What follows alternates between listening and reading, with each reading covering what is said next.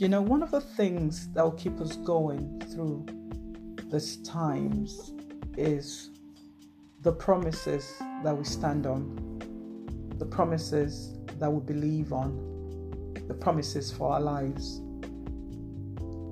God said in His word that above all things, He wants us to prosper and be in health even as our soul prospers. And He also said that His thought towards us are thoughts of good and not of evil, to give us a future and a hope. Life is about choices, really. And choice is an attitude. An attitude because you can choose to believe or not to believe. You can choose to be positive or negative. But today I'm encouraging us to totally believe in the promises that our Father has given to us.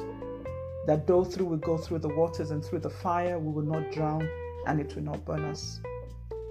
That we would have exceeding abundantly above anything that we can ever hope or think. And that everything is working together for our good to get us to an expected end. We have to choose to believe on the promise, on the promises of God. You know what? His promises are yes and they are amen. And His word never ever returns void unto Him.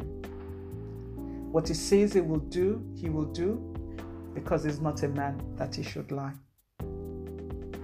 As you wait on the promise, though, you have to be patient as well and persevere. Don't watch the wind. See those things that are not as though they are. Patience and perseverance because you believe in the nature of God and you know that He will do what He says He will do.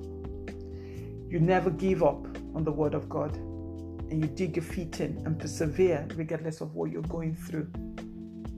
For every promise, there's a vision. And for that vision that you've written down, though it might look like it's not coming to pass, the Bible says wait for it. The waiting can be the toughest part sometimes. And that's where your patience and your perseverance comes in. You persevere and patiently wait for the Lord, because He said, though I tarry, I will do it. It will come to pass. Every word He spoke to us beginning of this year is coming to pass. And as we wait on those promises and persevere, remember that there's also power available to you to go through these times. The Bible says we can do all things through Christ who strengthens us. We have the power to adapt. We have the power to persevere. We have the power to be bold. We have the power to go forth. We have the power to be able to abase and abound at the same time.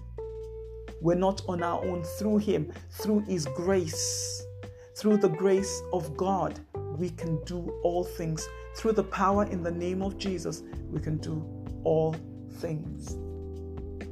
So we have to keep praying.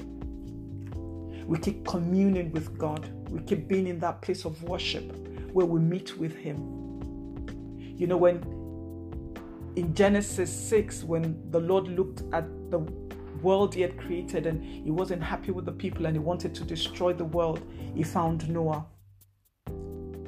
Because Noah fellowshiped with Him all the time. I was amazed at how much He trusted Noah and how much He told Noah of things to come. The Spirit was definitely upon Noah. But what was beautiful for me, what made me so glad is we don't have the Spirit resting upon us anymore. We have the Spirit living on the inside of us. And so in the same way that He showed Noah things to come, Jesus did promise us that as He leaves, He sends us the Helper who resides on the inside of us, who will teach us things to come. We just have to stay communing. We just have to stay in the place of prayer, believing God that His promises will come to pass, being patient, persevering, and availing of the power that, we have through Christ. And as we do that, know that whatever assignment He has sent you to do at this time, whatever role you're meant to fulfill at this time, whatever duty has been assigned to you, we will all fulfill it. And this is coming to an end. And our testimonies will abound to the glory of God. Have a beautiful, beautiful day. This has been Wisdom Ways, a podcast from Living with Purpose.